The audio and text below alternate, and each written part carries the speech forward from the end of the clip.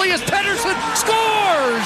Tkachuk scores! Matthew Tkachuk, what a goal! You're listening to Another chance, great save by Markstrom. Here's Tkachuk, oh, what a save by Demko. Rintoul and Sermon. What's going on? How's your Wednesday? Hope you're off to a great start. We're going to make your day better. That's what we do. It's Scott Rintoul. It's Jamie Dodd. How are you on this midweek edition of the program, Jamie? I'm doing fantastic, Scotty. How are you doing? I am well today. We're getting over the hump. We'll get you there, too. Yes. Want you involved. 960-960 or 650-650. Can we find something more scintillating than a taco salad debate for today's show? I'm not saying that was the only thing that caught fire yesterday. We had a lot of replies yesterday on a bunch of different topics, but that one did seem to take off. When you talk hockey in Western Canada, that usually gets the job done. And, well, it's just the infancy of getting prospects tested here today, and then some rookies hit the ice tomorrow, and main camp starts next week. People are starting to think about the frozen game. People are starting to speak about the frozen game. We see the NHL media tour ongoing right now, and we've seen a couple of general managers, Jamie, in the last couple of days in this part of the country make their voices heard. Obviously, those that cover the team reached out to them, but we have heard from Ken Holland. We have heard from Brad Treliving in the last couple of days. Yeah, and they've already given us something to chew on here, right? This isn't just your normal platitudes a week out of training camp, I don't think. I think there's a little extra meat on the bone that we don't always get at this time of year. That leaves Jim Benning to speak. Not that he hasn't. He just hasn't done it this week. Brad Treliving, by the way, didn't just give us something to chew on. He gave me something to dry off from, because the comments in Eric Francis's article yesterday that is available right now on sportsnet.ca, it throws some cold water on what I've been expecting during the course of this offseason. It throws a heaping buck of it. Is it posturing? Maybe. I still think the general manager of the Calgary Flames is probably working the phones, seeing if something's available. But the tone in Francis's article is different than what we heard at the end of last season and what we've expected this summer. Here's one of the quotes. The deals just didn't make sense. Well, he didn't say that, but it was close to that. I'm paraphrasing. That was basically the stance in Eric Francis's article.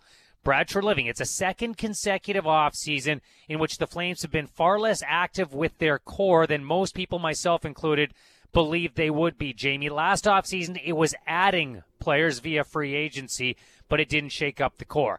This year, we thought there was going to be change in Calgary with respect to either the Goodrows, the Monahans, work your way down the list. The name Matthew Tkachuk, after a disappointing season, even came up from time to time. And yet all of those players and others who are considered part of that nucleus, they remain on this hockey team right now.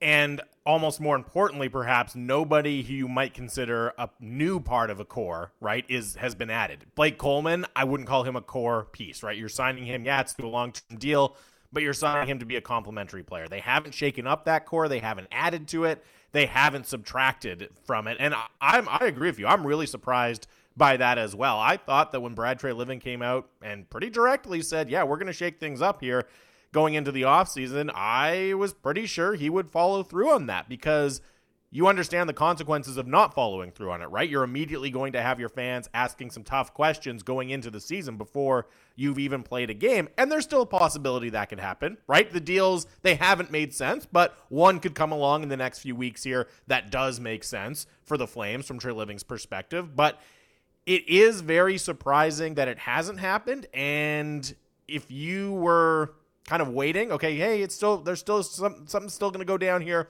before training camp, this definitely throws some cold water on that. Fans do it, media does it, everybody out there does it in the hockey world. We speculate, but when these people in positions of decision-making power have their chance in front of the mic, we have to take them at what they say. And it's why I've believed, okay, they've got to do something in Calgary, because Brad Treliving came out and said, we have to change. Like, this isn't good enough. This is another year. Missed opportunity was last offseason. This was, we have to change. Well, that change to the pieces that most people view that on, it hasn't happened as of yet. And Treliving in the article yesterday made it clear that he and the Flames aren't going to use the market that Calgary is as an excuse. But the fact, Jamie, he says things in the article like, I think it's a really attractive market, but players look at different markets for different reasons. They want to get paid. They want a lifestyle. Not every market is for every player. The other quote that stands out in that regard, it may not be for everybody to play in Canada. We get that. That leads me to believe the conclusion is a pretty logical one, that the Flames, at the very least, inquired about players, whether it's in free agency or via trade, that have an element of control over where they end up, and some of those players said, maybe not me. Yeah, no thank you. No, we'll take a pass on that one. It is interesting because obviously the number one name that we were all talking about in connection with the Calgary Flames over the offseason was Jack Eichel, right? And Jack Eichel technically does not have control over where he goes in this process, right? His no movement clause doesn't kick in until next summer. So Buffalo, theoretically, free to trade Jack Eichel wherever they see fit. Now, realistically, you would expect if you're going to try to acquire a player of that magnitude, you want to make sure he's really excited about going to your team before you pull the trigger. So it's just because he doesn't have a no movement clause, he could still probably exert some influence and make Calgary much less interested in going out and trading for him. Jim Benning came out and said, I'm going to be aggressive, and he has been. Whether you like the moves or you lump the moves, he stayed true to that. We just mentioned what Brad Treliving said, and this article is hey, that's the road I wanted to go down, but for one reason or another, and I'm not going to get into the details of it, we haven't been able to go there. And what's been done on the roster here in the last couple of weeks leads you to the conclusion of either, what you and I have been speculating, okay, they're getting a few pieces in place so that they have excess here or there and they can still make a move, or it leads you to this. We tried to do what we wanted to. It didn't happen. So we're going to give the coach the type of players he needs to succeed at the type of hockey he wants to play. And Daryl Sutter was among those outspoken, said, we need a number one center. He didn't say it in those words, but he said it without saying it when he compared his group to the other Canadian teams. Well, if you're not able to go get a number one center, go get the coach, quote, his kind of guys, and see if you can win that way and approach it with a Daryl Sutter mentality. How does that wash with Flames fans? We'll wait and see. Is it, man, this is going to be the exact same thing? Or, nope, believe in the coach. Maybe it's not pretty, but he's always effective. And it does seem now, looking back, that Eric Goodbranson signing, maybe the Brad Richardson deal as well, was the Flames saying, okay, we were kind of keeping some roster spots open. We were keeping some cap space free because we had some irons in the fire. If they're not happening, now we can go ahead and commit to some of these deals that we've had on the back burner up until now. It's a great point about Daryl Sutter all but coming out and saying the team needs a number one center, right? He kind of did his rankings of teams in the Canadian division which had legit number one centers and those that didn't, and Calgary was very conspicuously in the latter camp, right? He does not see a true number one center on the roster, and that's one of the big reasons why I'm so surprised there wasn't a move of some significance in Calgary, right? Because what Trey Living said about needing to shake things up, what Daryl Sutter said about needing a number one center, that just aligns with what myself, with what you, I think, Scotty, with what most people looking at the Flames think, right? Okay, good team, decent team, lots of good players on the roster, but they just don't have those high-end pieces, and specifically that high-end piece down the middle to really compete and really take that next step. And it just seemed like a case of everyone looking at this team, the general manager, the coach, fans, media, et cetera, everyone was in lockstep in thinking that, and that makes it to me all the more surprising that nothing happened. Now, look, it's not as easy as just saying, you know what, we need to go get a first-line center this summer. Those are hard to acquire. There's a reason that they're very valuable. It's because it's hard to find those guys. But it did seem like Calgary would be more willing to take a swing than a lot of other teams, right? That they were in such a position of need that maybe they would overpay a little bit. And I don't know, maybe Flames fans are sitting here today saying, you know what, I'm glad Trey Living didn't overpay for that piece. I'm glad he walked away when he did, but I think it's still going to be a tough pill to swallow. You're going into another year lacking that true number one guy.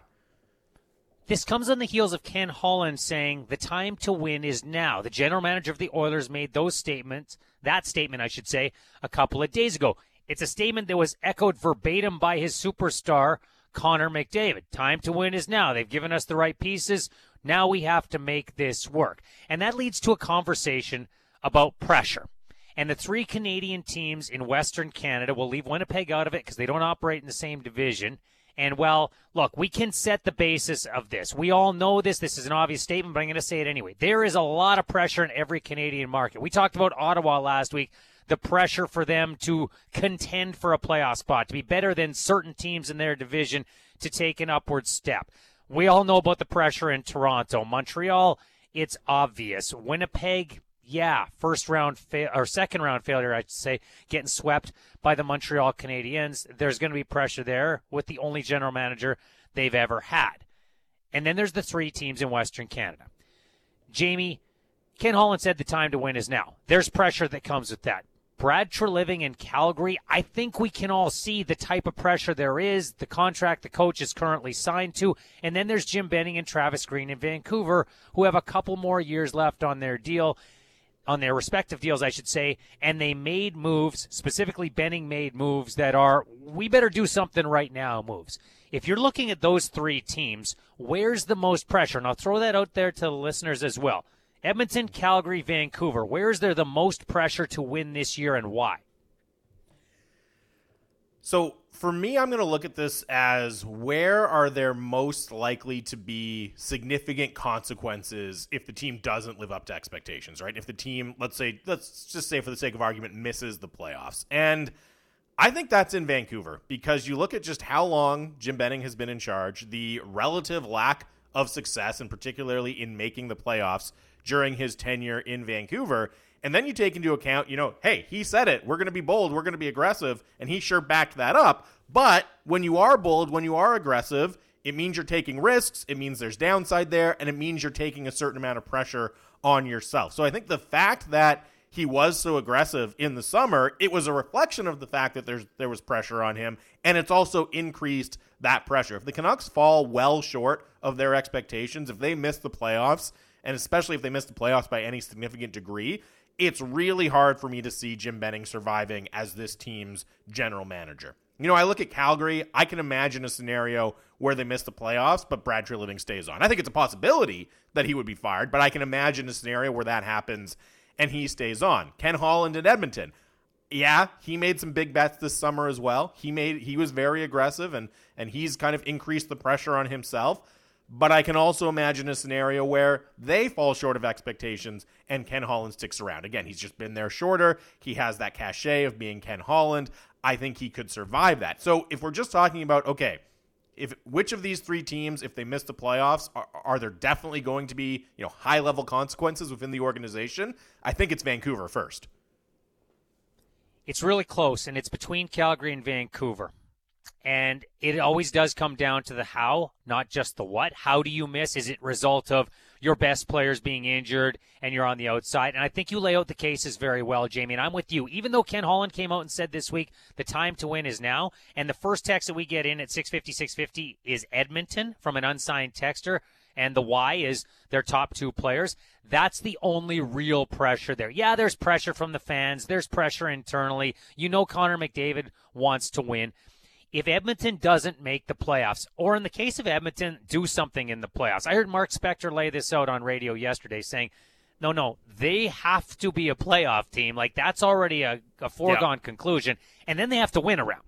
Like, that has to happen this year because they got to the playoffs last year and they had a great regular season. McDavid did unworldly things, and that still wasn't enough, and they got brushed aside. Let's talk about round two. That seems to be the barometer in Edmonton. What really happens? The only thing that is catastrophic in Edmonton is if the top player asks out. I think that's been overblown for the most part, don't you? Yeah, I would still be very surprised, unless things are just an utter disaster and things are going wrong off the ice and there's tension like that. I would still be very surprised if Connor McDavid asks for a trade from Edmonton. Like, it's just, I get why we all go there immediately because he's the best player in the world, and there has been such a frustrating, he's had such a frustrating career with the Oilers. It still seems like more of a media and fan creation than a realistic possibility to me. I feel like we're 2 years away from that, don't you? Yeah.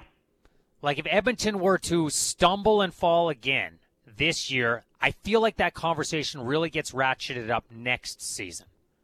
I don't think we're there yet. In Vancouver and Calgary, the situations are very similar. You're right. It could be clean house. Travis Green got a 2-year extension. Jim Benning has a couple years left on his deal. He made significant moves that have to pay off in the short term. They have to pay off in the short term.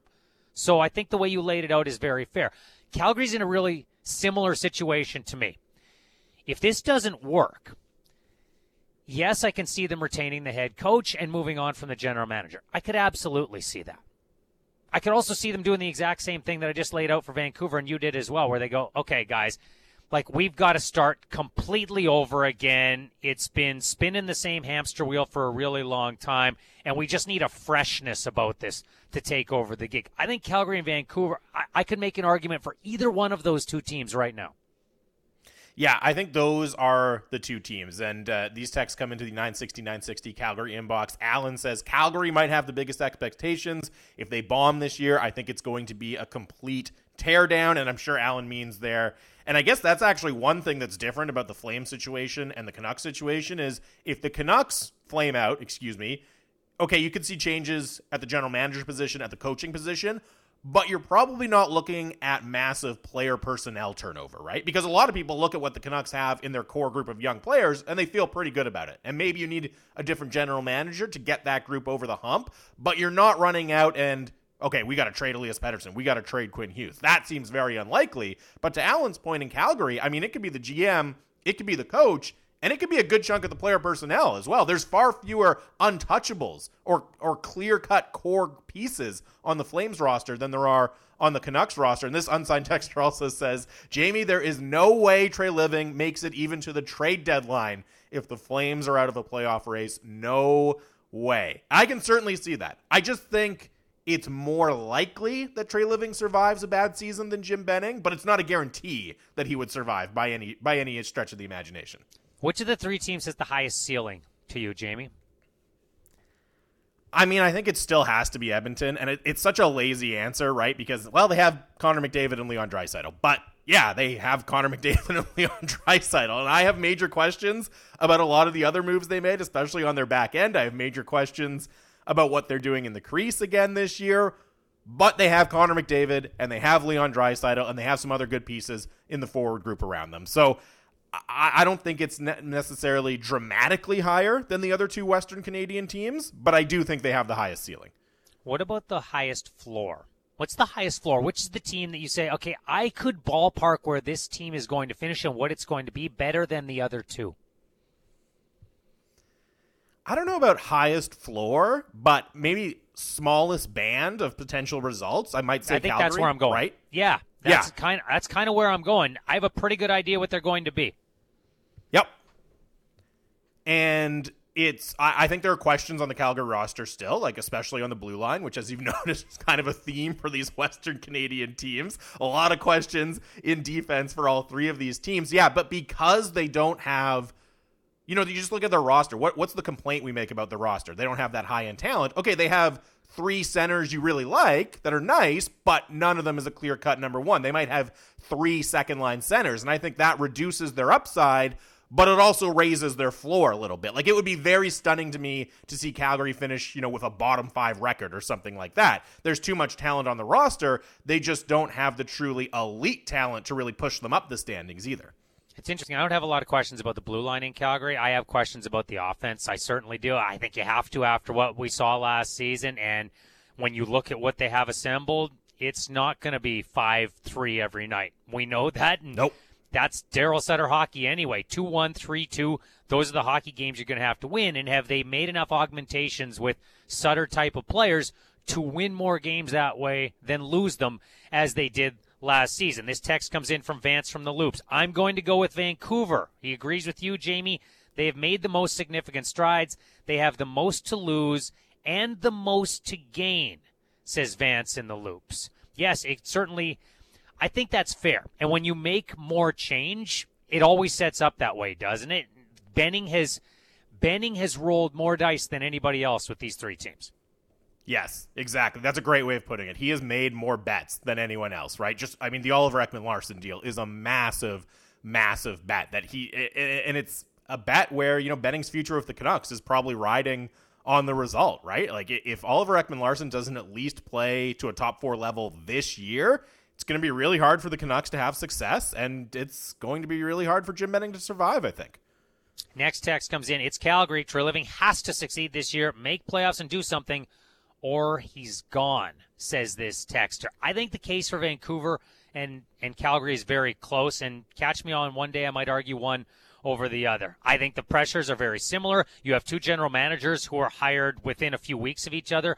Back in 2014, they've had the same type of tenure. One coach has been around longer, but they are on the exact same window with their deals that expire in a couple of seasons.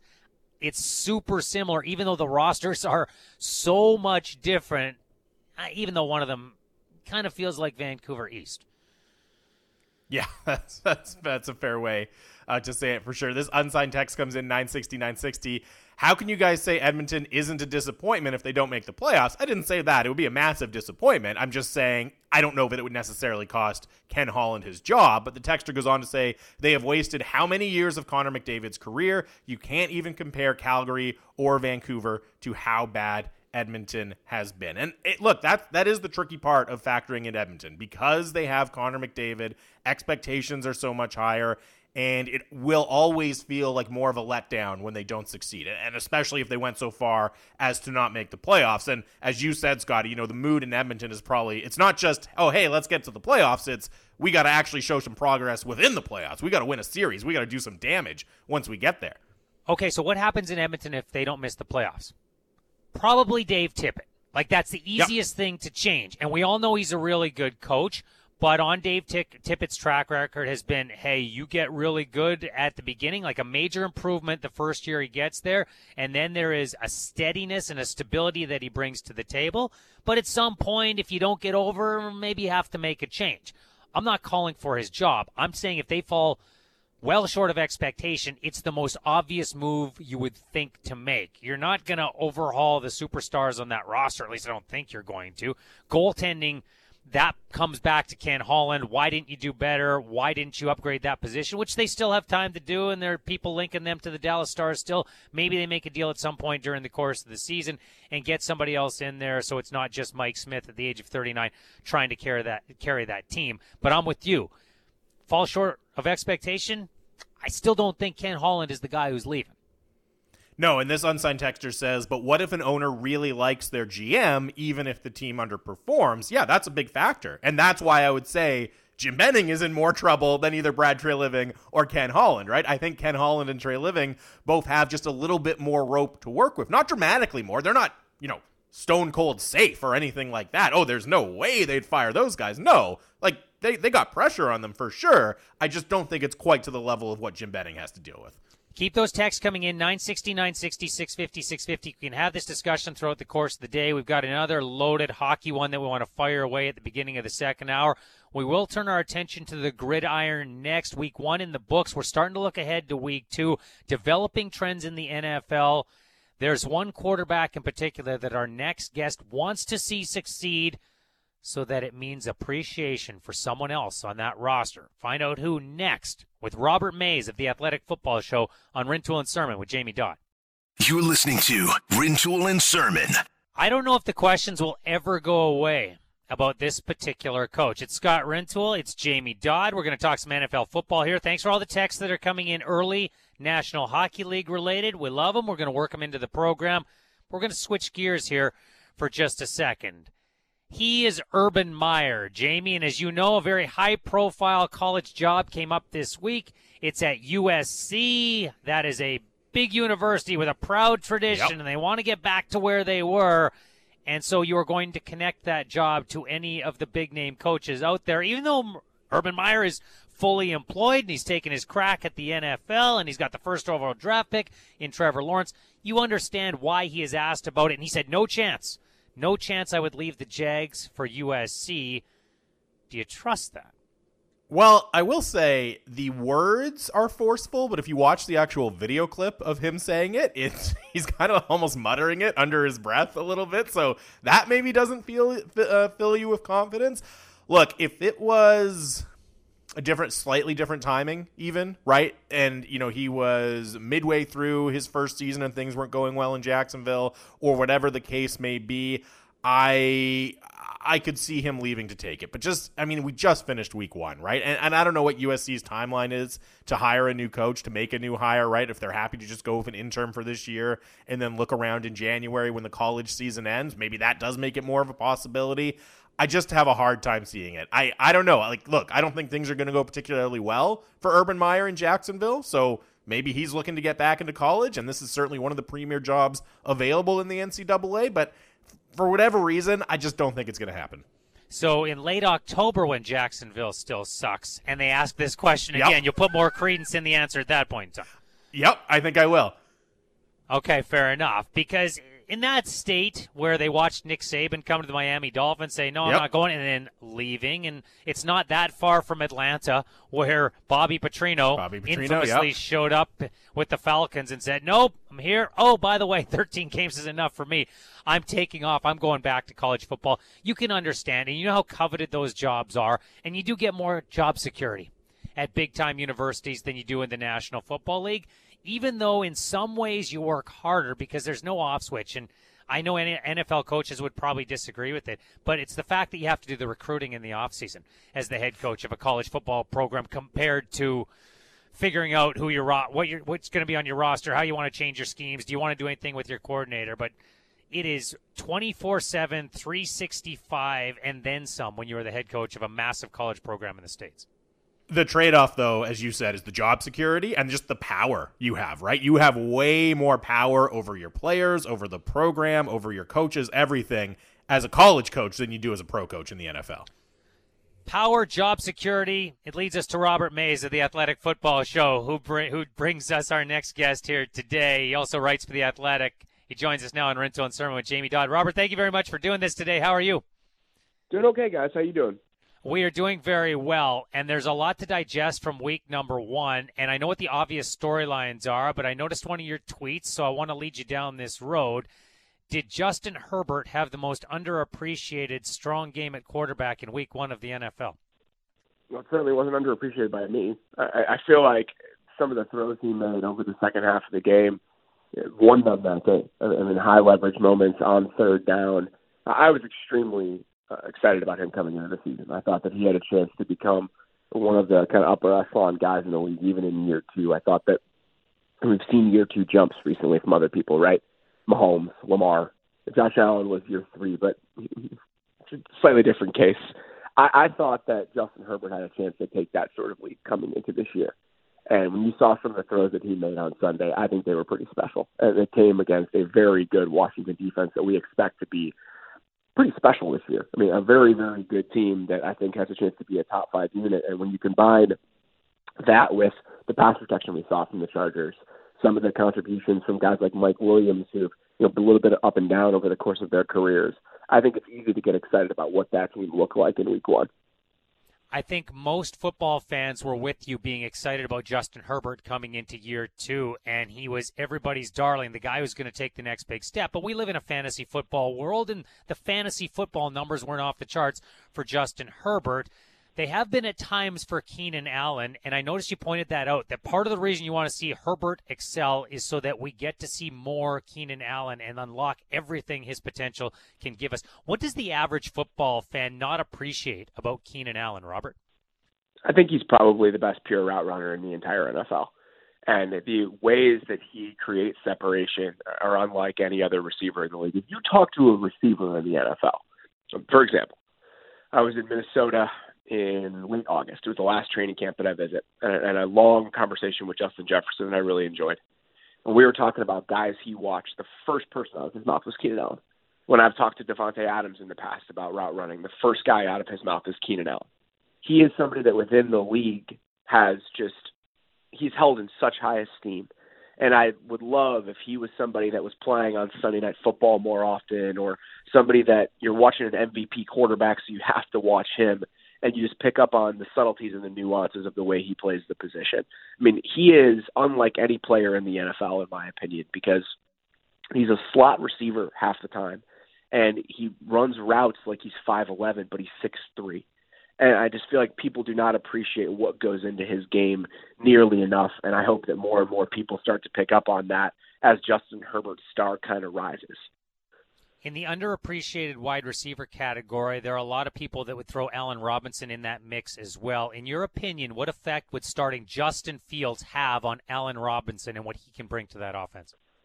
I mean, I have to assume that there'd be a little bit more down the field action than we saw last week than we've seen with the Bears offense over the last few years. I mean, Allen Robinson is one of the best 50-50 ball down the field receivers in the world, and we just have not gotten a chance to see him as that player with the current construction of the Bears offense and what it's been like over the last couple of years. So I just think it lifts everybody. It lifts everybody from a schematic perspective. It lifts everybody from the types of throws that are on the table. I have to assume it lifts everyone just from a vibe in the room to know that this guy is super talented, what it does for the excitement around your huddle. Yeah, there are so many different benefits that I think the Bears would receive. I am not one of those people that's just saying they should throw him out there. Like, absolutely, what are they doing? I don't believe that. I think that there are actual arguments on the other side of it, but I absolutely do think that it would help Allen Robinson. It would help several other receivers in this offense. Well, on that point then, Robert, I mean, what do you think is the best timeline for the Bears to kind of transition to Justin Fields as the starter, and what timeline do you think we'll end up seeing this year? I don't know what the best timeline is. That's hard to say just because I don't think there's a certain benchmark. Look at what's happening today. They don't know if Jason Peters is going to practice today. Larry Borum, their fifth-round pick, who was playing left tackle in place of Jason Peters, also got dinged up in that game. The offensive line is a huge, huge concern, and it's really hard to put a timetable on when that would be fixed. I just think there isn't a ton of downside in waiting and seeing what that group looks like a month into the season before you throw him out there. So I think it depends on how the Bears perform. If they lose to Cincinnati this weekend, and then they lose to Cleveland in week 3, and they're 0-3, and their offense has looked pretty hapless, and they're just getting beat up, and they feel like they need an injection of energy, maybe it comes after the Cleveland game. But it's so hard to say. They seem steadfast in this plan of keeping Andy Dalton in there because they think it might benefit Justin Fields' overall development. I understand that argument. I also think that Matt Nagy's job security isn't such that he can go 2-15 this season. So eventually some urgency is probably going to have to creep in. And I wanted to ask you about their opponent coming up this weekend, and specifically the quarterback for Cincinnati. You were talking about Justin Herbert going into year 2, what kind of leap he could make. And I know a lot of people are excited to see what Joe Burrow, healthy, can do in year number 2 for him. He had a pretty impressive performance, I thought, against a Minnesota team coached by Mike Zimmer, known for having a good defense in week 1. What did you like about Joe Burrow's debut performance of the year? I thought he looked good. I mean, I thought that he made a lot of really good decisions. I thought that he looked healthy. I thought that he looked confident. I mean, his ball placement is excellent in a lot of situations, which we've come to expect from Joe Burrow. It made me want to watch that offense more. It made me want to see what they can do with that group going forward. And I haven't rewatched that game kind of front to back yet. I'm going to plan on doing that here in the next couple of days. But just at first glance, I was absolutely impressed with the way that they played offensively. And you mentioned when we were talking about Justin Herbert, right, with the improvements that the Chargers have made on the offensive line. And is that almost more key for Joe Burrow than anything he's doing himself, just getting better protection from the offensive line in front of him in Cincinnati? Yeah, I mean, I think that definitely was a part of it. Riley Reif is not somebody that's going to garner a lot of headlines, and the move to go get him wasn't the most exciting thing. But I do think that he's a professional right tackle, which is an upgrade over what they've had over the last couple of years. And then on the interior, it's just, can you stay healthy? Quentin Spain is a workable left guard. He's just had problems staying on the field. So I think that when all those guys are around, and, Reif's into his mid-30s, I think he and I are like the same age, when you get deeper into the season, are those guys still going to be in the lineup? That's my concern. It's not what this team looks like week 1. It's how deep this offensive line is. If it starts to deteriorate, what this offense starts to look like. But the early returns are certainly encouraging, yes. Robert Mays of the Athletic Football Show writes for The Athletic as well. He joins us today on Rintoul and Sermon with Jamie Dodd. The Bills, the Titans, and the Packers were among the biggest disappointments, however you want to order them, in week number 1. And coming off losses like that, there's always that, I wouldn't want to be the next team to play them. Which team are you most confident in as far as a bounce back goes? I'm so unaware of the schedule all the time, so I have no idea which teams are playing which teams this week. I feel good about most of those teams. I think that the Bills and the Packers are going to be just fine. Both of those teams, I think, are set up for success. You have all the same component parts that we've seen over the last couple of years. The Packers' offensive line is going to take some time. They have 2 young guys starting at guard, including a rookie. He gave up a pressure that led to that first Aaron Rodgers interception. They're going to be fine at left tackle without David Bakhtiari, but it's the trickle-down effect. It's the fact that moving Elton Jenkins from guard to tackle makes you worse at guard. So some of those things are going to be stuff to watch until Bakhtiari gets back. But I have a ton of faith in the Packers. I have a ton of faith in the Bills. Oh, fair enough. Go ahead. I think that Pittsburgh's offense or defense is really, really good. And, you saw that. When they have that front four working, and Melvin Ingram looked excellent. They have some younger guys in the secondary that I think are ascending players. With Tennessee, I'm less certain, just because there are aspects of that offense that are different. They don't have their offensive coordinator they've had over the last couple of seasons. This is a group that they have Julio Jones, but for the most part, it's still the same players that we've seen, and now the guy pulling the levers is different. So that's the team I'm most concerned about among those 3. I think the Packers and the Bills are probably going to be fine. The Packers are in a bounce-back spot just because they're playing against the Lions. So I feel, in terms of just Week 2 performance, that's definitely the one I would feel best about. Yeah, Bills and Titans have much tougher matchups, including Tennessee heading to Seattle for the Seahawks home opener. You mentioned the Pittsburgh Steelers. There were questions about Ben Roethlisberger last season. They weren't answered to me in Week 1. I still worry about his ability to push the ball down the field outside the numbers. Do you have those same concerns, and where does that put the ceiling with this Steelers team? I don't think it's that much different than the team we saw last year. I think that they're going to have to be carried by their defense and have the offense make a few scattered plays here and there and lean on the skill position talent that they have. Their offensive line is young. There's a hope that maybe they can kind of coalesce as the season goes along. But I absolutely think that their defense is going to be what carries them, and I think that does give them a defined ceiling. I still think they could push to be a playoff team, but there's still a concern about how far they can actually go in what is a pretty loaded AFC. Yeah, and it's certainly a loaded division as well. Baltimore's chance is hindered by their injury situation, but that's still going to be a tough out for anybody, and they're going to push for a playoff spot. That's just what they do. Then there's the Cleveland Browns, who many believe have as deep a roster as any team in the AFC. They came close, and they put on probably the best performance of a losing team that we saw in Week 1, and yet they still lost. It's Kansas City, no shame in that. Mayfield makes the mistake at the end of the game. Where is your level of faith in Baker Mayfield and his ability to take this team as far as it's capable of going? I think they'll be just fine. I think Baker Mayfield is just fine. I thought he played really well on Sunday. That last interception, it's at the end of a game. You get stepped on. Those plays happen. I thought that he threw the ball extremely well on Sunday, and I think that team is set up to beat pretty much anybody in the AFC and give the Chiefs a run. I don't feel any less enthusiastic about the Browns right now than I did coming into Week 1, and I was already pretty excited about that. Sticking in that division, it can be almost difficult to focus on the actual football aspects of the Monday night game because there was so much craziness happening towards the end of it. But, everyone focused going into the game on the injuries the Ravens had suffered in the preseason, what effect that would have. But I almost thought that a bigger concern coming out of that game was their offensive line, which looked to struggle at times against the Raiders. Do you agree with that? Yeah, absolutely. I mean, I think that Alejandro, I can't get his name right all week. Alejandro Villanueva is an aging player who was not very good last year and is switching positions. So it's not a surprise to see him struggle. He played extremely well. The issue is Ronnie Stanley did not play well either. And maybe we shouldn't be surprised at that. He broke his leg last season.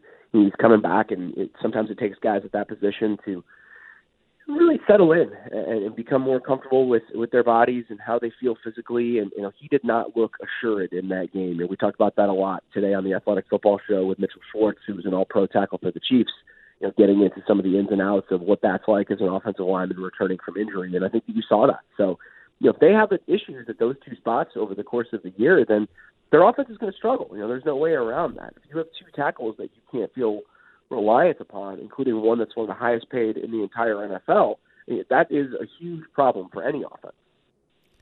And, as you say, that's a big problem for any offense. There's no easy way to just kind of mask problems on the offensive line, especially at those two positions. But if that is going to be an area of struggle for the Ravens, do you think there's things that they're going to have to do differently on offense than we've seen them do in years past? Yeah, possibly. I think that the issue is it's easy to account for one tackle that's struggling. It's hard to account for two. Because you can chip, you can help, you can slide, you can do things to account for one weak link. It's really, really difficult to account for two. So I think that we're still going to see the same sort of approach that we've seen from them over the course of the years, where it's heavy run game, heavy play action. They're trying to protect the offensive lineman just via scheme and not a lot of straight dropbacks. But other than that, I don't really know what you can do to solve that issue. Ravens have the injuries in the backfield. Niners get one as well. Robert Mays of the Athletic Football Show joining us here today on Rintoul and Sermon with Jamie Dodd. Raheem Mostert out for the season. It's been plug and play with running backs in that system, even though I think most of us would agree Mostert is an elite scheme fit. He just does well there. I don't know how well he'd do in other systems. Any worry whatsoever about the Niners' run game losing the guy they wanted to be their lead back? No. I don't have any concern at all. They've been just fine in the past when they've had to play without him. He's struggled with injuries over the last several years. So I think no matter how that backfield shakes out, which if you're trying to figure it out for fantasy purposes, good luck. It's just a minefield that I would not want to navigate and then have been forced to in multiple leagues. But in terms of overall efficiency, I think that they're going to be just fine. Jason Verrett may be a more significant loss for a team that already had questions in its secondary. They're playing in the toughest division in football, in my estimation. How do you handicap the NFC West? That's really difficult. I think after losing Verrett and just already having to deal with that, I probably do it as Rams, Seahawks, Niners. But I think that the Rams and the Seahawks are very, very close. I was really impressed with the Seahawks in week one. We'll see what happens over the course of the year, but I thought that their defense looked really good.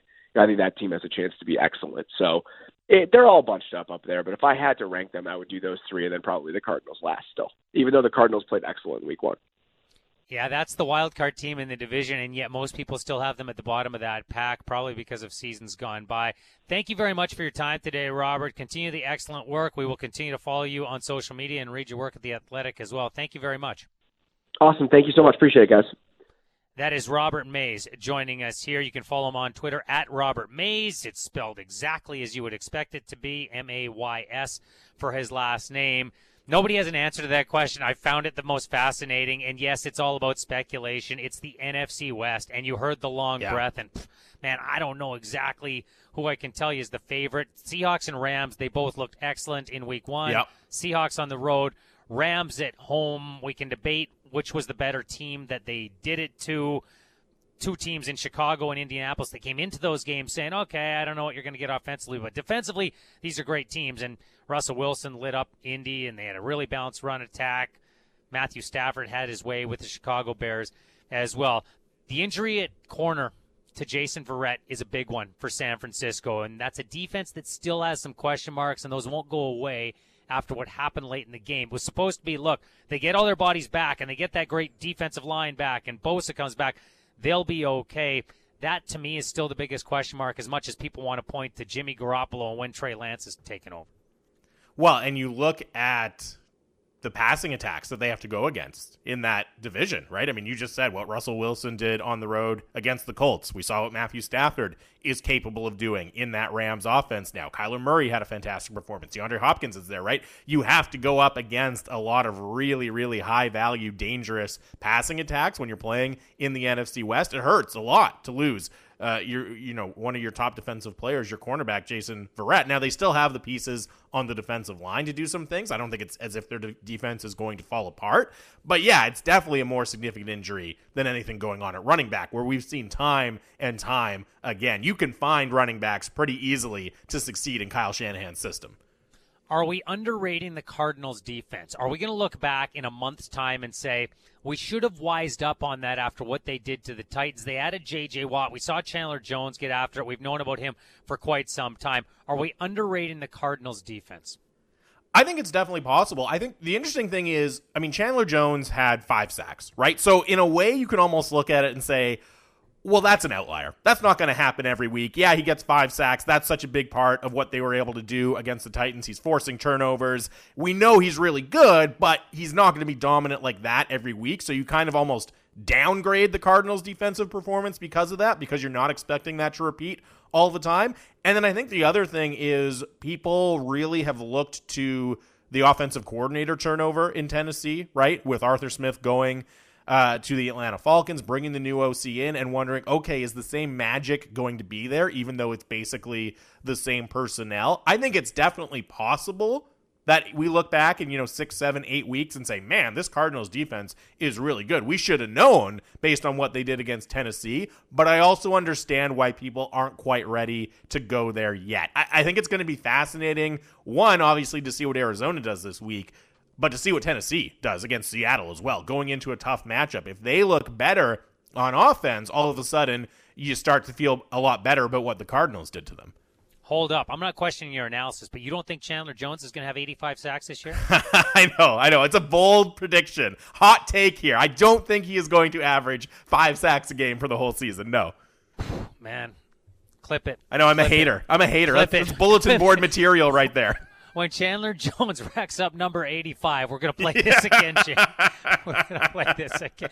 I'll have egg on my face. It's Jamie Dodd. Good hockey talk off the top. Good football talk there. We have another hockey-related question for you. You're going to have to think about it for a while. It's related to something that happened on this day. You'll find out next, right here on Rintoul and Sermon with Jamie Dodd. Now back to Rintoul and Sermon. Headliners playlist, we've been telling you about it. We're a long way from the 1980s, but those huge, uplifting, crowd-pleasing tracks, they never get old. You'll find songs like this one on the Headliners playlist. It's on Apple Music. There are more fist pumpers. There's more rock anthems. You can listen to it. You can download Headliners playlist on Apple Music. Scott Rintoul, Jamie Dodd. The text submissions continue to pour in. We ask you multiple questions every single day. We have a very interactive fan base, Jamie, and we often get some very good responses and some that are debated among listeners on this show. We asked off the top of the show, okay, Calgary, Vancouver, Edmonton. You've seen the general managers in the Alberta team's cases come out the last couple of days and say, hey, here's where we're at. Ken Holland, time to win is now. Brad Treliving, confident about his team, but we weren't able to make changes. We tried to, and that's kind of where we sit right now. So we're asking where the most pressure lies. I'll give you just a taste of one of them coming in. I think Calgary has the most pressure by far, says his unsigned texter. If Edmonton does poorly, they switch coaches and try again. If Vancouver does poorly, they switch GMs and coach and try again. But Calgary, they probably fire the GM, they probably fire the coach, and they tear the team down. I think they're the only one that goes into full rebuild, says this texter. Yeah, and that's a fair point. Again, with the idea of potentially tearing down just the roster, not just the coaching staff, not just the front office operation, but actually the roster as well, that probably only exists in Calgary. This one unsigned to the 960 inbox says the Oilers have the most pressure to win, 2 of the best players in the game and no playoff success. They have to win a round. Then it's Calgary. They need bounce backs from the top guys. And he also says the media fan pressure in Vancouver right now is crazy too. So yeah, as we've been saying and kind of the genesis of the conversation, no matter which you have as number one, I think we can all agree the pressure is extremely high in all 3 of these Western Canadian cities. West End Mike looks at it this way. He texts in, Vancouver has the most potential to significantly improve this year. Edmonton has the most potential to significantly regress this year. Calgary will continue to underwhelm, says West End Mike. What's your reaction to Mike? I think I agree with the idea that Vancouver has the most room to improve because they've made such dramatic changes to their roster. And I also think, we talk about the guys in Calgary needing a bounce back, right? Like Sean Monahan, Johnny Gaudreau. He had a pretty good season last year, but you know what I mean? I think the potential for bounce backs from Quinn Hughes and Elias Pettersson is very significant, right? So the Canucks could get a boost from bringing in new pieces, bringing in Connor Garland and Jason Dickinson and maybe OEL, but they also have the chance for some significant internal improvement from Pettersson, from Quinn Hughes. So yes, I do think they have, a lot of room to improve. Now, you got to keep in mind their results last year were very, very poor. So of course they have a lot of room to improve, but they've made the changes necessary too. All right, we'll continue that conversation. Want you in on it, 960, 960, 650, 650. But we want to introduce another hockey topic here. There's always a reason. We just happen to find an historic one today because it's been 34 years since this happened. Gretzky to Lemieux. Jamie, need I say more? Greg, roll it. Howard wins it in. Here's Lemieux poking at the center. Lemieux ahead to Gretzky. Has Murphy with him on a 2-on-1 to Lemieux. And on goal. He shoots. He scores! Mario Lemieux with 1:26 remaining. There are some highlights from years gone by that you know exactly what it looks like. You can watch it in your mind as we play it on the radio. That is one of them, Jamie. Most of our listeners have seen that hundreds of times. They're happy to consume it again. You and I did a thing called CSI Sports when the pandemic first hit. Hey, what are we going to do? There's no sports for 3, 4, 5 months. We had no idea. And we did something called CSI Sports, and we would break down some of the greatest plays in history across the world of sports. That was the first one we did. That was the first one that we wanted to really dig into.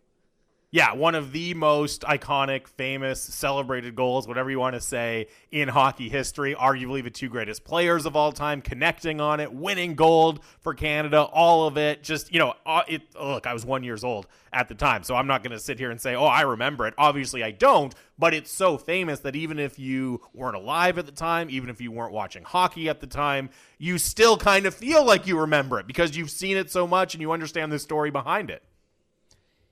It was such a great moment, and it was such a great series. And it leads to this question. And yes, you have to compare apples to oranges here. And this probably depends on where you fall generation-wise. What is the greatest hockey series ever played? That one, to me, Jamie, is. Now, I'm only 12 years old at the time when that Canada Cup happens in 1987, but we're talking about 3 consecutive 6-5 games, and it's not because, these guys couldn't play any kind of defense or the goalies were terrible. It wasn't that. It was the amount of talent assembled on the ice. It was the style of hockey, too, and maybe it depends what kind of style you like, but that, to me, is the greatest hockey series I've ever seen played. We can compare it to some of the great NHL playoff series. We can compare it to 1972 and the Summit Series, which is massive for geopolitical reasons beyond hockey, and we all know that. What is the greatest hockey series ever played? Maybe not your favorite hockey series ever played, but we just talk about the hockey. You tell me as a listener, 960, 960, 650, 650, and Jamie, I'll pose the question to you as well. What's the greatest hockey series ever played?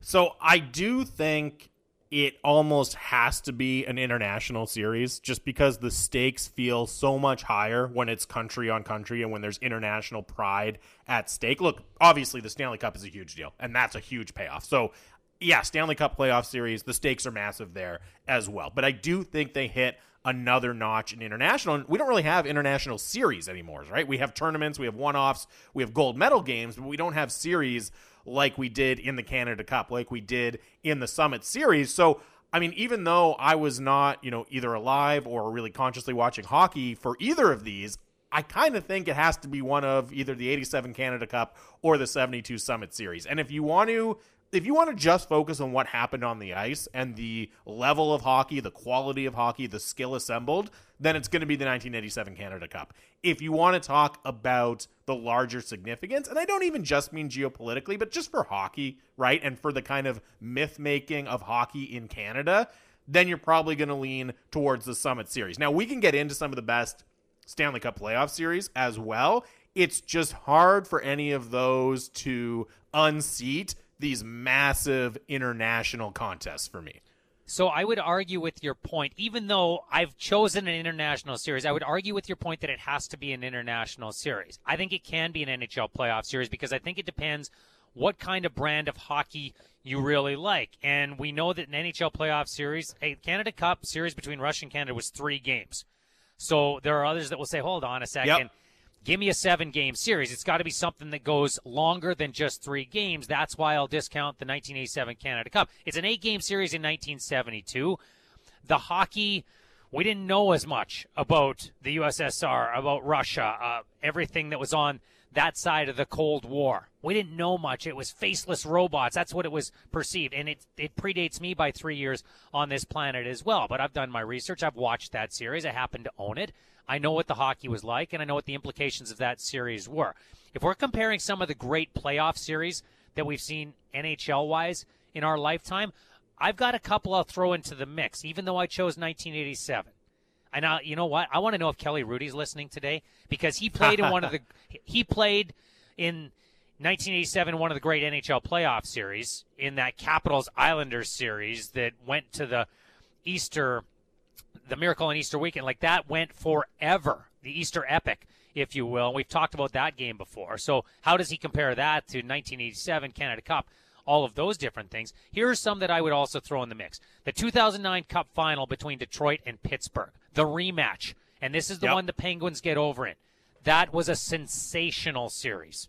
The 1993 Islanders-Penguins series, where the Islanders, Ray Ferraro, David Volek, Pierre Turgeon, they upset the Pens. That Islanders series against the Penguins is one that I would throw in as a great, great series. And one more recent vintage. Do you remember the Western Conference Final in 2014? It's the Kings. It's the Blackhawks. It featured goals. It featured hits. It featured comebacks. That sucker went right down to the end of Game 7. Those are three of the greatest NHL playoff series I can remember. So the 2014 Western Conference Finals was on my list as well, Scotty. Especially just look at the runs those two teams were in the middle of, right? You know, they dominated the Stanley Cup for a period of 5 or 6 years there, and that was their best playoff meeting. It's in the Western Conference Finals, so it's as high as the stakes could be between those two teams, obviously, because they can't meet in the Stanley Cup. And it really did feel like the two best teams in hockey kind of at the height of their powers going at it. That's a series that made my list for sure. I'll go back a little bit, well, not that far, just into the 90s. And this one, it's not because necessarily of the hockey played in it, but I think it will stand out for a lot of people. And that's 1996, the Colorado Avalanche versus the Detroit Red Wings, right? And the Avalanche were the defending Stanley Cup champions. The Red Wings would win the series. They'd go on to win the Cup. So two fantastic teams. But this one also was coming only a couple of months after that famous brawl that really kickstarted the rivalry. And it was a wild series. It was intense. There was all kinds of shenanigans happening on the ice. Again, maybe not the prettiest hockey. You know, it was only 6 games, so it wasn't a 7-game epic. But when I just think of playoff series that stick out in my mind, that I have kind of indelible memories of, that one is very near the top of the list for me. We've got other people weighing in, including Greg Ballack, who's back at Mission Control today. He says 2009 Cup Final gets his vote. It was a sensational series. I threw it into the mix, even though I've selected 1987. Unsigned texter says, as a kid, I loved the original Canada Cup where Darryl Sittler scores the winner. Maybe not the best hockey. However, it brought me into international hockey. Still remember it to this day. We do have people, including Marcus and Gibson's Jamie, weighing in on those Avs-Red Wings series. We've had a couple of votes from that. Marcus saying greatest rivalry ever in the NHL. Yeah. Great series. I don't think it's the greatest rivalry ever in the NHL, but it's certainly one of the great rivalries in the NHL. I would agree with that. I think that's great. Yeah, I think it sticks out certainly for me as one of the defining rivalries. And that, you know, I was 12 years old for that, or 10 years old for that 96 series, right? So that's kind of, again, as I said, you're watching it, you almost can't believe what you're seeing. It's the first time you've really seen a rivalry and a series like that. So it really sticks in your head. Scoot texts in, or excuse me, Hacksaw texts in. He's addressing you, Scott. He just misspelled your name. I see. But this is from Hacksaw. He says, Scoot. 3 games doesn't really qualify as a series. Therefore, it's the 72 Summit Series for Hacksaw, and then all the rest, he says. So that's an interesting point. Okay, yeah, the hockey was amazing in the 87 Canada Cup, but only 3 games. Does that really get it into the conversation? I have no problem putting it there, but an interesting argument from Hacksaw. Brad from Pomo happens to be a Bruins fan, so you know where he's probably going with this. 2011 Stanley Cup Finals, close series, lots of compelling stories around the games, not the least of which is the riot. Series still resonates today. Also, the right team won, which is obviously a very unpopular opinion in the Lower Mainland, from Brad from Pomo. Here's the one thing I would say. If the games in Boston had been closer and the Game 7 had been more of an epic, if you will, a super memorable game, then maybe that series would qualify. He's right about the storylines in the series, but the actual series itself, I don't think it makes it. Yeah, I agree, because too many of the games were blowouts, right? And even Game 7 wasn't very entertaining, right? It was just kind of a grind. The Canucks weren't in it really at any point. So you have a bunch of blowouts. Game 7, not close, not as exciting as some other Game 7s we've seen. It was a fascinating series, and from a media perspective, from a fan perspective, it was interesting. But, if you're talking about best hockey series, I don't think it makes it there. Victor says 1994 semifinals, Rangers and Devils. It's a good submission by you, Victor. That's the Messier Guarantee Series. Rangers are down 3-2 in that series. It's when the Devils are really coming into their own. Rangers obviously get over. We know what happened in the final. Someone else has nominated that series as well.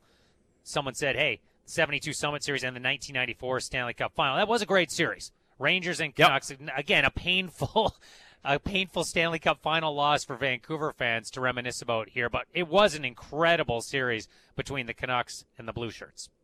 And we've got another 1994 series nominated. Actually, I was curious if this one would come in, given who we're talking to. Corey says, I'm biased, but my pick is 94 Canucks versus Flames. Knocks down 3-1 in the series. They roar back. Bure scores in overtime, of course, to win it. He says in the Saddledome you could hear a pin drop. That's from Corey, texting into the Calgary inbox, but he is an ex-Canucks fan, so I don't know, maybe he's a Flames fan now, but I was curious if we would get the 94 Canucks-Flames series in.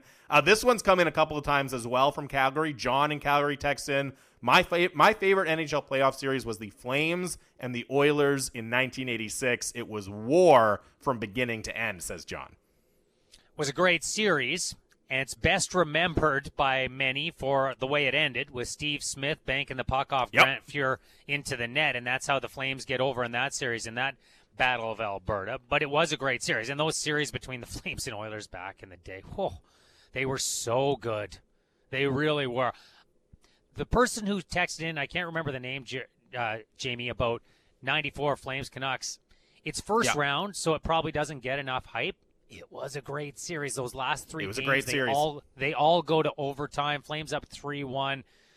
Can't get it done. Kind of a flip of what happened in 1989 without all of the different overtimes involved. It was a great series. It really was. Yeah, and I'm not surprised that we had some submissions come in for that one. We got another Flames-Oilers one. This one, 1991, says one of the greatest series ever played. The Oilers won that one, but they were so worn out they got blown out in the next round. Fair. Yep, that's fair. Victor also nominating the 1987 finals, Oilers versus Fly. That was a great Stanley Cup final as well back in the day. Goes to Game 7. Oilers win it 3-1. Ron Hextall grabs the Conn Smythe despite losing the series. Let's get to what they're saying.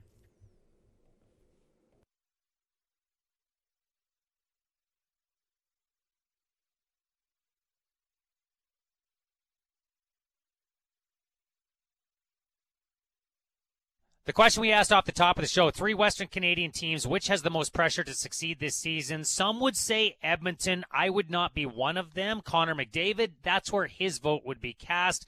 We told you about what he said. Let's have a listen. He's doing the NHL media tour right now. Here's what he had to say about this upcoming season and the group they've assembled in Edmonton. Definitely think the time is now. I think I'm 24 years old. Nursey and Dry are 25, 26 years old. Nuge, 28. So, the old excuse that we're young guys is no longer. So, for us as a group, I think the time is now to start really pushing this thing. Kenny's done his job and gone out and got pieces and added some things, and like I said, it's on us now to put the thing together. Are we sure he's only 24 years old? Doesn't it feel like he's older than that? Oh, my gosh. Yeah, it really, really does. Feels like he's been around, and you even just hear him talk. He sounds like he's 34 a little bit, right? Like, just low energy. Man, we got to get it done. We're not young anymore. The time is now. Like, yeah, not a lot of youthful enthusiasm left in Connor McDavid there. And again, we're comparing apples to oranges big time here, but there are certain prospects that don't get into the NHL till they're 23, 24 years old, and you go, okay, well, it's taken a little longer than I expected, but it seems like this player's coming into his own now. And Connor McDavid's 24, and he's got all the individual hardware, all of that stuff. Yeah, I understand why he feels that way, and the expectation because of who he is and because of how the greats of the game always seem to get theirs, that pressure is going to be built into whatever he does. And he has done seemingly everything humanly possible in the regular season. We can talk about whether or not he's gotten a fair shake opinion-wise in the playoffs. We talked about the penalties and the lack that were called against the Winnipeg Jets last year and whether or not the officiating changed too much. 24 years old. I know it, but when I hear him say it, it still doesn't make sense to me. No, you're right. I mean, people like a 23-year-old can come in and win a job out of training camp and say, oh, hey, a new young player cracking the lineup. Exciting. Let's see what he can do in his first shot in the NHL. And yeah, Connor McDavid has won everything individually it's possible to win already by the age of 24. Zip back to the gridiron quickly. Thomas Dimitrov, Canadian who was recently in charge of the Atlanta Falcons. He doesn't hold that GM title anymore in the ATL. He was on Brother from Another podcast, which airs on NBC Peacock, and had this to say about Urban Meyer and how people view him in Jacksonville. There's always going to be a jealousy and an insecurity about a man like Urban Meyer, Nick Saban, Chip Kelly, whoever they are coming in with a lot of cachet from the college game, stepping into a league that is really steeped in tradition and a tight-knit group, no question about that. So there are a lot of people out there looking at Urban Meyer and have looked at a lot of college coaches who have stepped in this game the way that Urban has, hoping for him not to succeed. Unfortunate as it is the way it is. And you've been reading it, whether it's Lockenfor reporting it or other people talking about it. There are a lot of people on the edges of their seats trying to figure out what it's going to take for Urban to look at USC and go and replace Clay Helton there. Some of it, Jamie, is for very selfish reasons. Other people don't want Urban Meyer to succeed because they think you should have to cut your teeth at the NFL level and you shouldn't be able to just walk into a job the way he walked in. I agree that there is, in some cases, a jealousy, in some cases, a selfishness that comes with the way people perceive what he's doing with the Jags.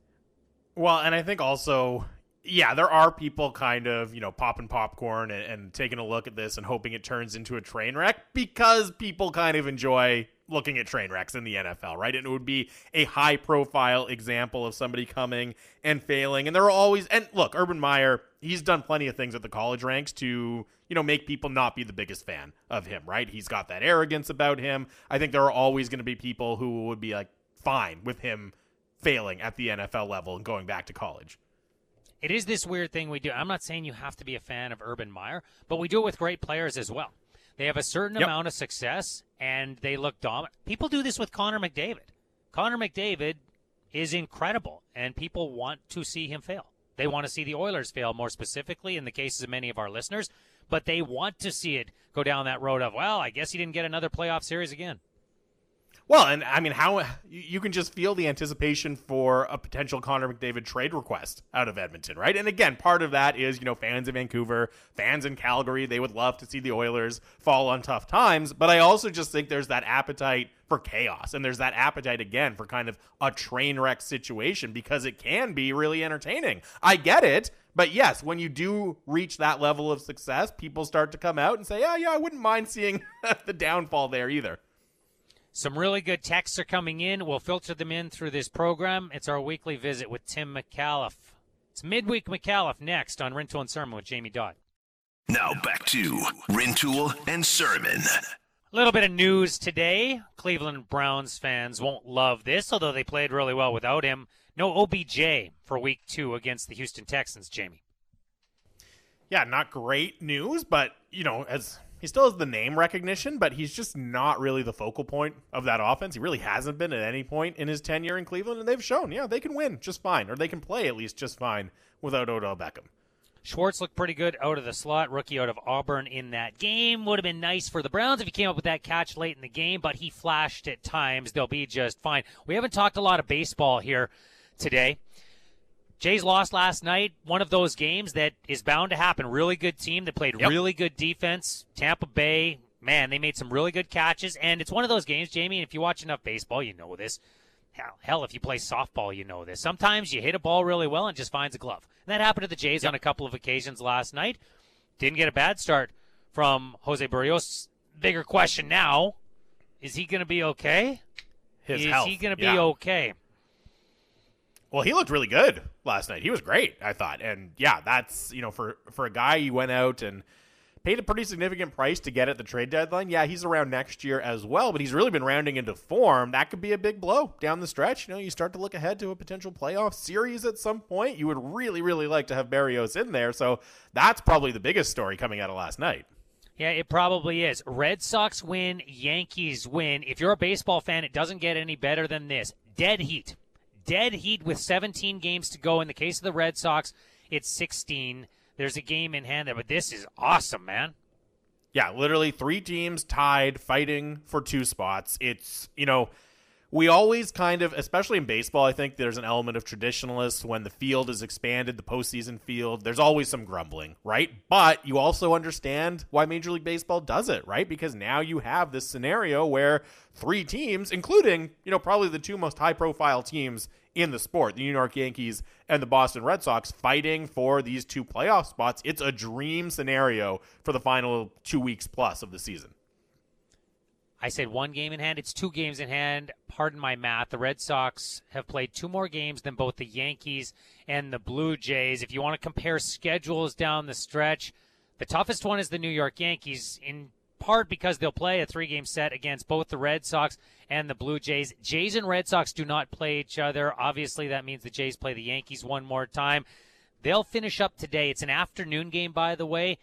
On the eastern side of the Rockies, we're going to carry that game for you live. Rubber match of this series. I thought John Morosi made a really good point, and everybody's talked about this Jays run, us included, how good they've been this month. They're now 12-2 in the month of September. If they just win their series, they're getting in. They don't have to be 7, 8, 10 in a row, nothing like that. If they win the series they have left, they get into the playoffs. That's pretty simple math, and doesn't mean it's going to be easy to knock off Tampa Bay today or the Yankees if they're in better form when they see them a little bit later on here this month, Jamie, but that's a pretty fair way to look at it. Yeah, you got to take care of business, right? You got to play like a playoff team, really, down the stretch to get in. You're right. They've already done the improbable, really impressive part by rattling off that streak. Now, I think just play like you belong. Play like a playoff team. On the subject of taking care of business, that's what this guy does. He's Tim McAuliffe, host of Tim and Friends. He did some business this week. Timmy, thanks for doing this, buddy. How are you? TCB, a little taking care of business. I'm good. How are you guys? Hey, we're doing very well, and I see you flexed your muscles. You brought one of your OGs back to this country, one of the Score originals. You brought him to Sportsnet. Cabby is back. Yeah, I wish I had the wherewithal to actually make that flex, but I was just honored to be a part of the announcement that he was back in Canada, and super excited because, and as a fan and as a dude, he's just a very good human being, and to have him on our team is very exciting. So very cool to have a dude that I worked a ton. We started as interns together, I believe, in 1999, which is even crazy to say. Maybe it was 2000. But to have him back on the team, his energy, his enthusiasm, his work ethic, he looks like on the screen like he's joking around, but he edited all those pieces. He put them together. When we worked at the Score together, he would travel the country because we both believed in making sure that we weren't the Toronto Sports Network or I know the reputation that we have in Vancouver. So he was like, okay, we got to travel. How do we travel? And he would literally set up deals on his own with places where he would film in a club or a bar to get the trip paid for, and then go talk to the Canucks, and then go talk to the Calgary Flames or the Edmonton Oilers. The hustle was real back in the day, and I don't know how many people actually recognize that that's what he was doing when he was filming in the clubs as Cabby on the street way back in the day.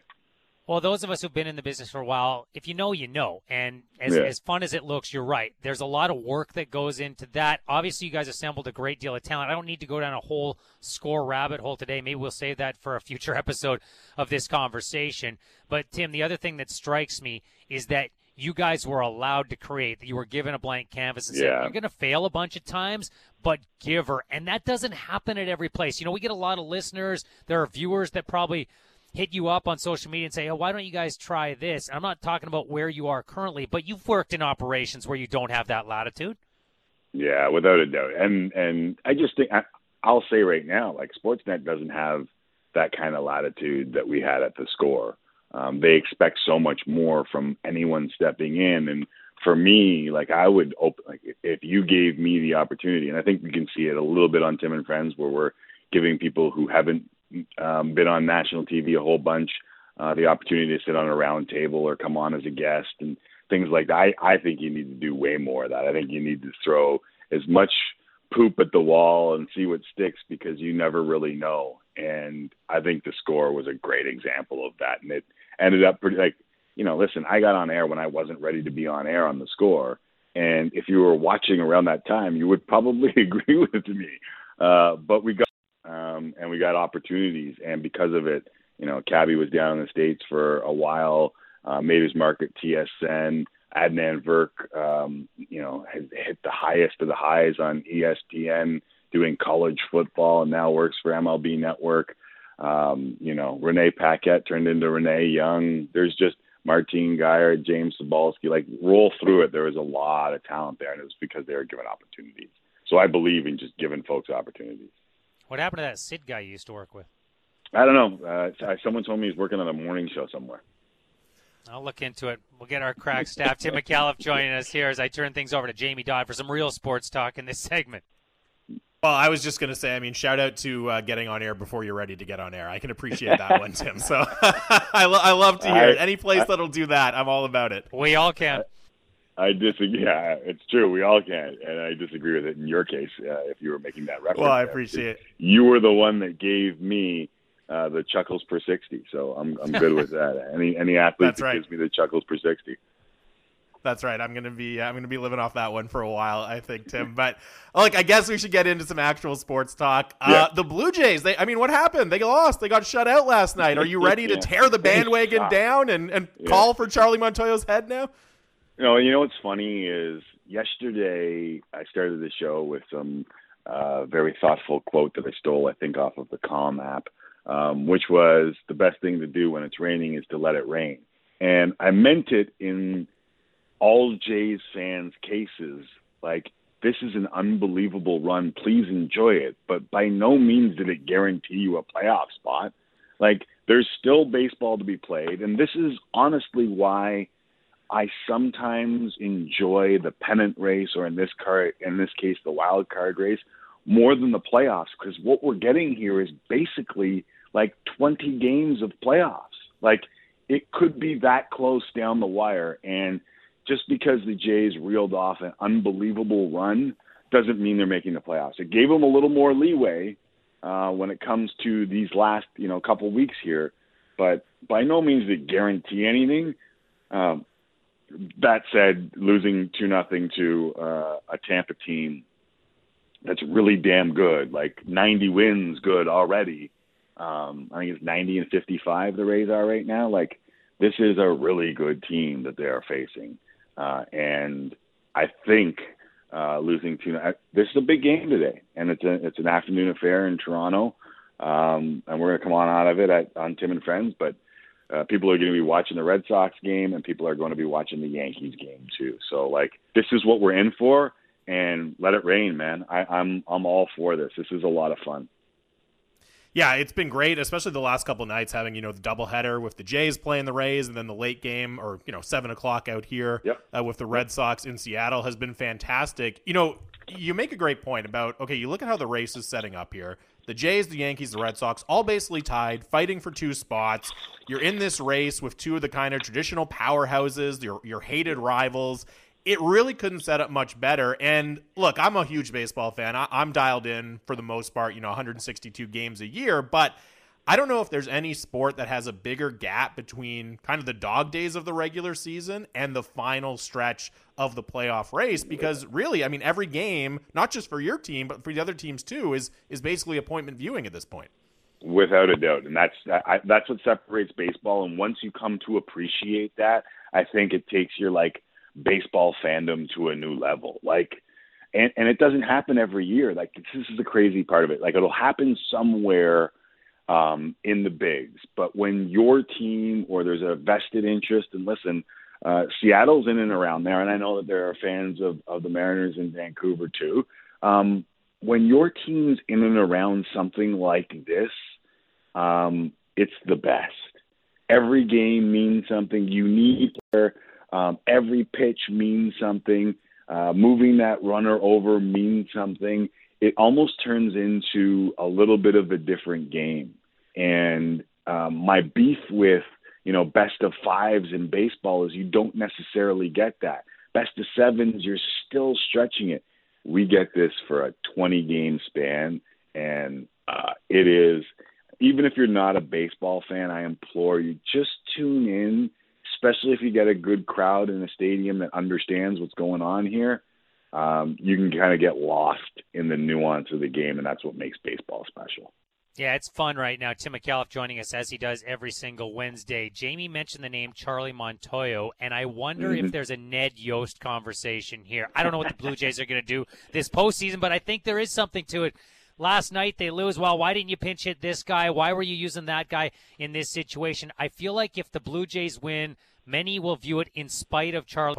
If they lose, it's going to be that a fair assessment? Never, but it is always the case in baseball.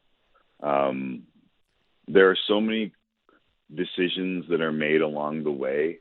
I mean, Kevin Cash is widely regarded as one of the best managers in all of baseball, is he not? And last year he got absolutely roasted for and may have lost a pitcher for his decision to take out Blake Snell dealing. And I think that when it's your team, you kind of have the blinders on, and I understand it. But make no mistake, Charlie Montoyo is not making those decisions in of himself. The new age baseball manager has a book, and he knows what management wants him to do as well. And he's constantly playing that balance of what my gut tells me and what the book tells me and what I'm going to do in this moment. And Charlie Montoyo was also hired not to take this team to the World Series, but to take this team from young, hype-ridden squad bouncing, in actuality, bouncing around all of North America with their home and keep it positive and keep it fresh so that they weren't ruined before they got good. And they got good quicker than most people thought that they would. And so to me, when you're doing all of that, like when you're putting all that together, Charlie Montoyo has done a great job. But if you're talking about every day, change the pitcher, pinch hit here, there are mistakes that Montoyo has made. I don't know if he's made them with full autonomy, but he will be held to that, just as Kevin Cash was, just as Joe Torre was. Every manager in baseball history has been plagued by, if the decision doesn't work, it's more glaring in their sport than almost every other. Like, think about, every pinch hit, every substitution of a pitcher, every call of a bullpen, that's like a fourth down conversion or a third down conversion in the CFL. And you get them now 4 or 5 times a game, 6 times a game. If there were that many decisions to be made on the football field, you'd see a lot more football coaches, getting fired for those decisions. But it just happens a lot in baseball. Well, I won't take you to football coaches. I'll go hockey coaches instead. You mentioned pressure. There's a lot of pressure in Western Canada this season. I want to see where your barometer takes you.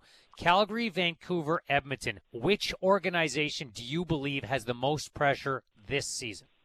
Okay, let me just say, almost every Canadian team has, it feels like, an inordinate amount of pressure on them. The Habs, even after going to a cup final, have a lot of pressure given what happened in the offseason. The Leafs. I'd say the Edmonton Oilers are the answer to that, and it was Connor's comments yesterday that put me at that point. And listen, I think there's a lot of pressure on Treliving in Calgary. I think Jim Benning has lived under pressure in Vancouver, and it's time for, I feel like, Vancouver to take the next step.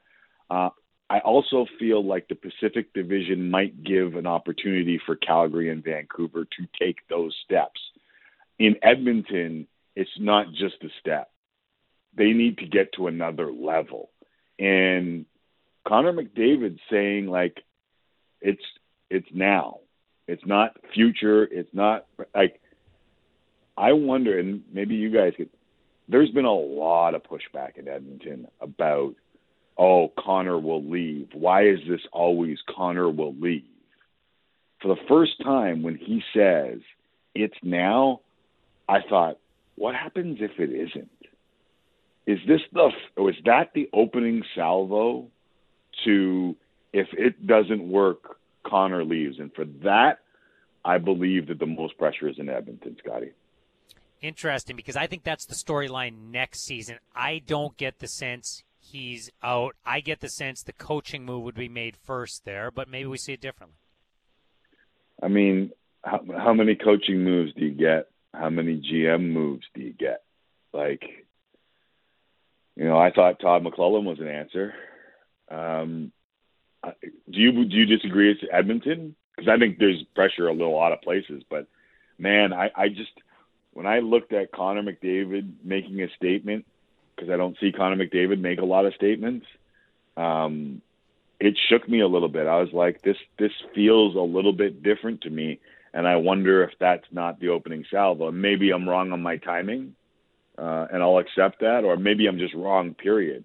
But it got me thinking. There is absolutely no doubt that it got me thinking, unlike I would have if he had just gone out there and said to Connor McDavid-like things, like, we're going to go out there and try really hard and the opportunities in front of us. And I like the additions of Zach Hyman or Heinze or whatever the hell he called him because he's a hockey player.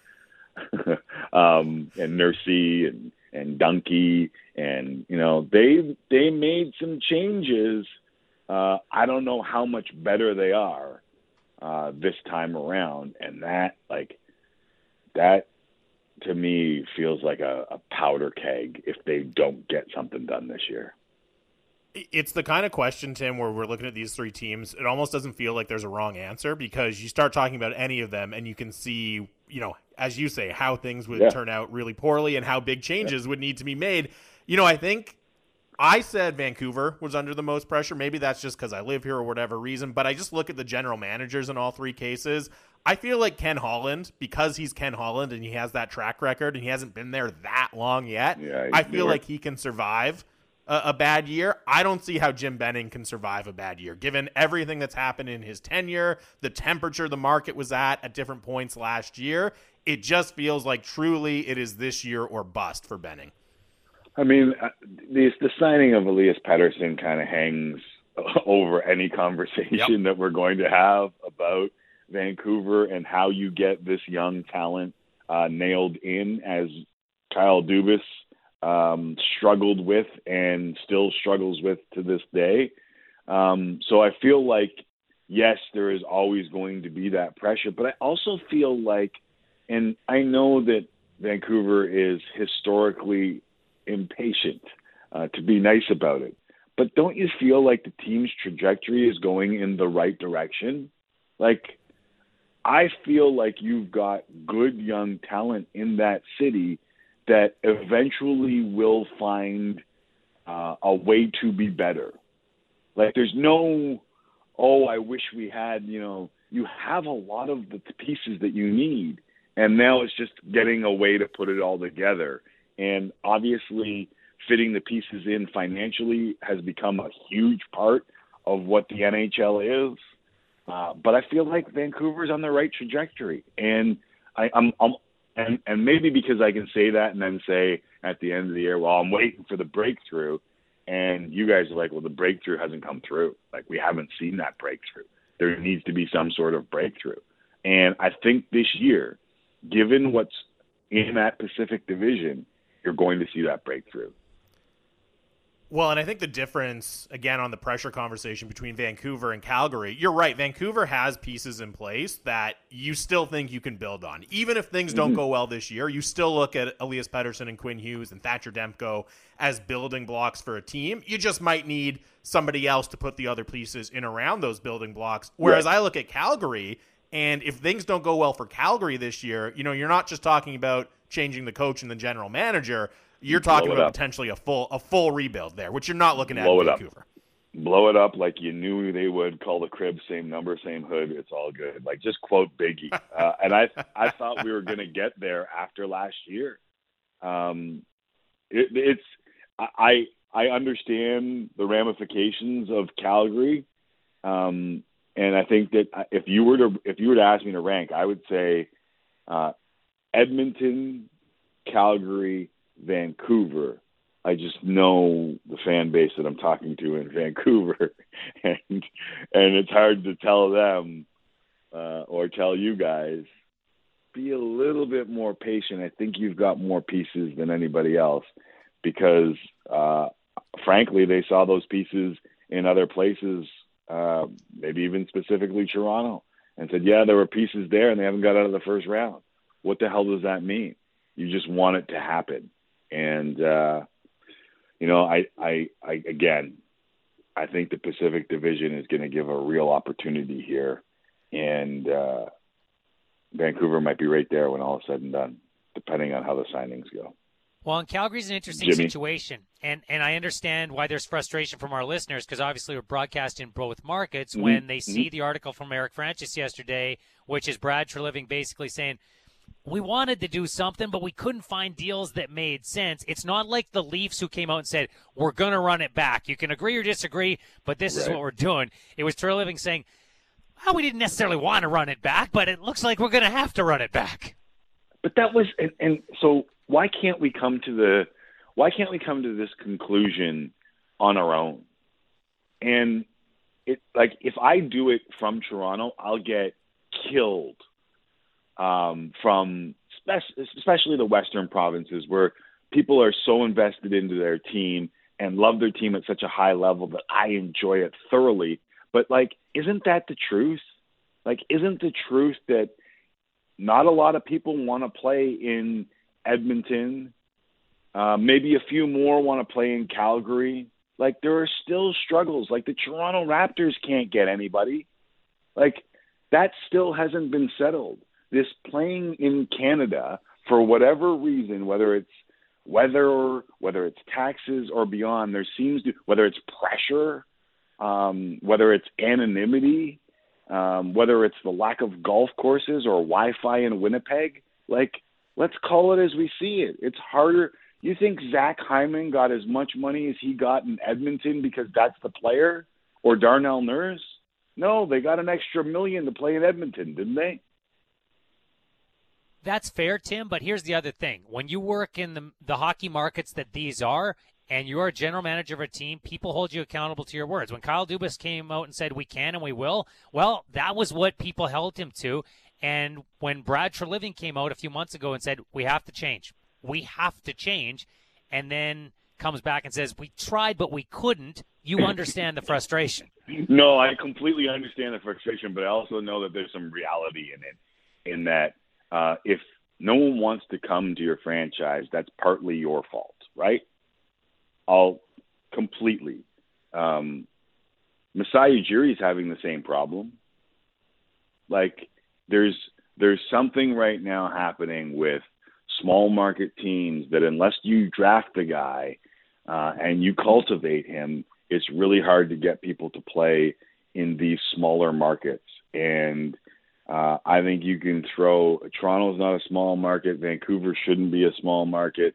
Montreal's not a small market, but name me all those free agents they're attracting without, did the Leafs overpay for John Tavares? No, they didn't spend much on that, did they? They were like, you already bought the pajamas. We don't need to pay you much, do we? So all I'm saying is let's just interject the reality of it, as well as holding Brad Treliving accountable for what's going on in Calgary, and he will be held accountable. I firmly believe that. But when Eric Francis' story came out, was there not, and maybe correct me if I'm wrong here, and honestly, I'm asking, was there not a little yeah, duh, that's why we're in this spot? Yes. Yeah. Yes, of course.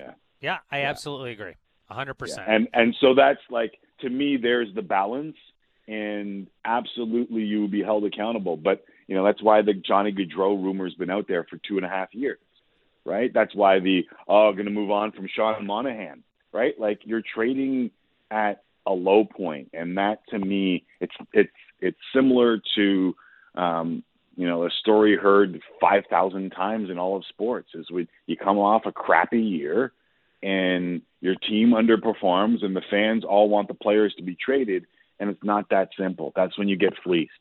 That's when you knee-jerk and Taylor Hall for Adam Larson, although I don't think that was as bad in hindsight as people made it out to be. But that's when the knee-jerk trade happens and the hindsight goes from 20/20 to 50/50. Losing Adam Larson to Seattle was the one that hurt more than anything. Hey, Tim, good stuff, buddy. God, that is so true. They got blindsided by that one, switched everything. I agree. Be well. Thank you. I'll stop talking now. No, thank you. We appreciate your time, man. We could do this all day, but you got a show to prep for after the Jays take on the Rays in the rubber match today. Thank you. Thank you, boys. That is Tim McAuliffe. Always a great conversation. You want to comment on it, 650, 960, 960. We'll follow up on the other side, Jamie, but that's the reason we led the show with those quotes today, because they struck us maybe in a slightly different way, but those were the ones that stood out in the story that Eric Francis published yesterday. Oh, absolutely they were, right? You don't want to say making excuses is Brad Treliving, but just as you say, look, okay, we said we were going to do one thing. We wanted to do that thing. Didn't get done. So here's how it's going to be instead. That's the topic he had to speak on and will have to speak on repeatedly this season. There's another Canadian team that had to do more speaking today, and this story isn't going anywhere anytime soon either. It will be followed up on and followed up on and followed up on. We'll tell you which one next on Rintoul and Sermon with Jamie Dodd.